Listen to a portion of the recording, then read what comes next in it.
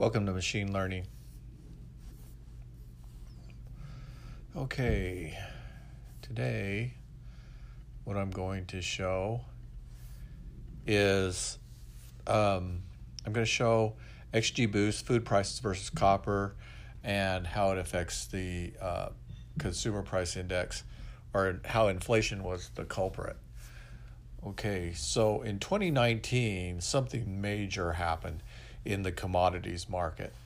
So we were looking at things like in the commodities, we were looking at meat, sugar, oils, cereals, dairy, and oil. And everything was moving fairly flat. But then in 2019, the money supply suddenly accelerated. There was a huge percentage change in the money supply. And it wasn't a consistent, it was just a sudden burst. And what happened was that the Fed became a lender of last resort. In other words, there was a huge bailout in the commercial bank market, causing a surge in M1 money. Okay, so the way I discovered this is I was looking at the World Institute for Food Prices, and I was looking at food prices. And what I noticed is that there wasn't a lot of change. So I wanted to do is compare food prices to copper and see how they correlated. And so I got the copper prices from Yahoo, and I used their copper and oil future prices and then did a merge. And so what I did is I wanted to convert everything by month. So I built a function called convert date, and then I took the date, which was the index, and I mapped that to the function convert date, and so that returned a year dash month. And then using the year dash month string, I was able to join copper to oil, and then also to the food index, because the food index was also on a year and month string, and I called that date underscore year underscore month. Okay, so now that I have the data there, I wanted to and I joined then to the oil. So now I have oil, copper, and the food index, which would be meat, dairy, cereals, oil, sugar, and cooking oils. And then I'm looking now at copper, high and low, open, and volume, and copper, open, low, volume. Okay, so now once I have this, I want to look at the M1 money supply. So I went to the St. Louis Fed site, and I was able to download M1 SL, and that's M1 money supply. So that's what that stands for, is money supply. So what happens is the Fed, when they loans money, it has to go to the Treasury. It prints money under the authorization of the Treasury, and that then increases the money supply and creates inflation. So what we saw was a huge increase in the money supply, which is now directly impacted on inflation. And I'll show you the consumer price index, which I downloaded also from the Fed site, and it was called CPI AU CSL. And what that stands for is Consumer Price Index of all areas. Okay, so I also convert that then inflation into day, year, month, and then I was able to do my merge, and I do an inner join. So everything's interjoined, and now I've got all this data. So now once I have the data, I'm going to run it through, and I want to look at things as they accumulate. So I can do the accumulation. I used $1,000 accumulation, so I take $1,000. That's actually just a constant, so we don't have to necessarily say it's an investment. It's a constant. It could be 1.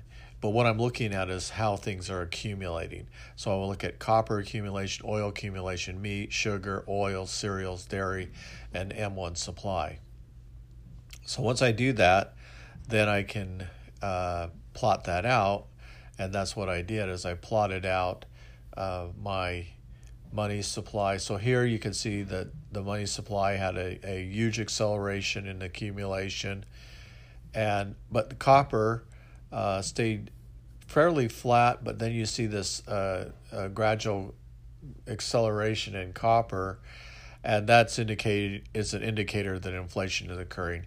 And you also see the other commodities: meat, sugar, oil, cereals, and dairy, and they seem to be more responsive to inflation than copper. So they have a faster acceleration, and they're more directly impacted by the increase in money supply than copper. So you ask the question, why is that? Why is that trend happening? Well, copper has to do with used in industry, magnetic motors, and also for your electrical wiring. So the increase in construction did accelerate, but not at the speed that things were accelerating in the food index, and so things were becoming more expensive, and houses weren't being built at the same acceleration rate that the prices were increasing for food. So that's what that means. So you can see again when I just plot out percent change, everything's moving pretty flat, pretty. You have just some highs and lows in the commodity market. You see the sudden surge in the money supply, and then after that, you see this kind of amplifying wave that's being built due to inflation, and so it looks like, actually, as I look at the percentages, there was in 2021, it looks like there was some real strong reactions to the money supply, and there's some sharp corrections in upward price percentage change, and then it slowed down. But that doesn't mean percentage change just talking about acceleration. It doesn't talk about the final impact on the prices. That would be demonstrated in a cumulative. All right, I did a scatter plot with copper and oil to see how oil prices were being affected. So as copper prices got more expensive, there was a direct correlation to oil prices. So oil prices got more expensive, and that also money supply. So the three were correlated: copper, oil, and money supply.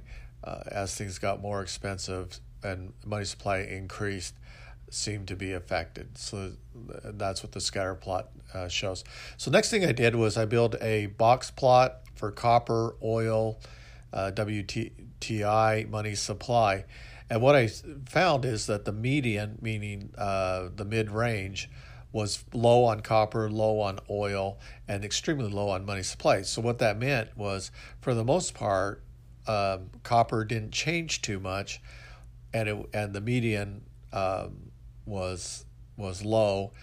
And then there was, when money supply increased, there was acceleration in the inter range and the upper range, which would represent the top 75 percentile. So from 25 percentile, 75 percentile.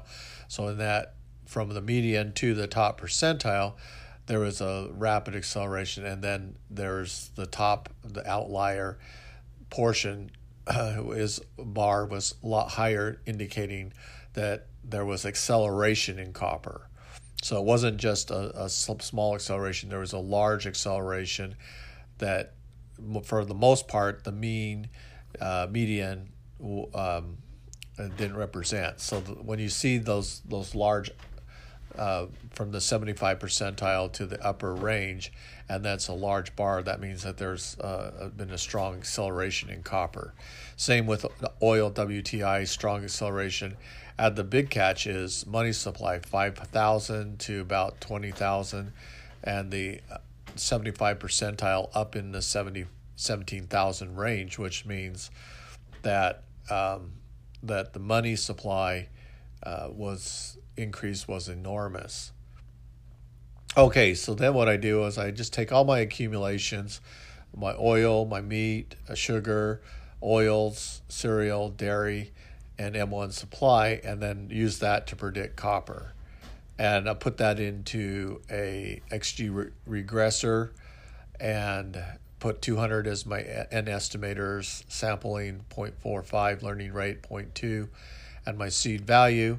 I'll use my train test split on my data, which has been created here using my X and Y components, and train test split. And then I do my test data, put my test data in for copper, and then check to see what the prediction is. And so you can see the prediction is slightly lower or fairly close. I'd say actually fairly close to test, so the accuracy seems to be pretty good. And then the last thing I did was I map out the effect of the money supply increase in 2019 on the consumer price index. And so you can see that consumer price index accelerates exponentially.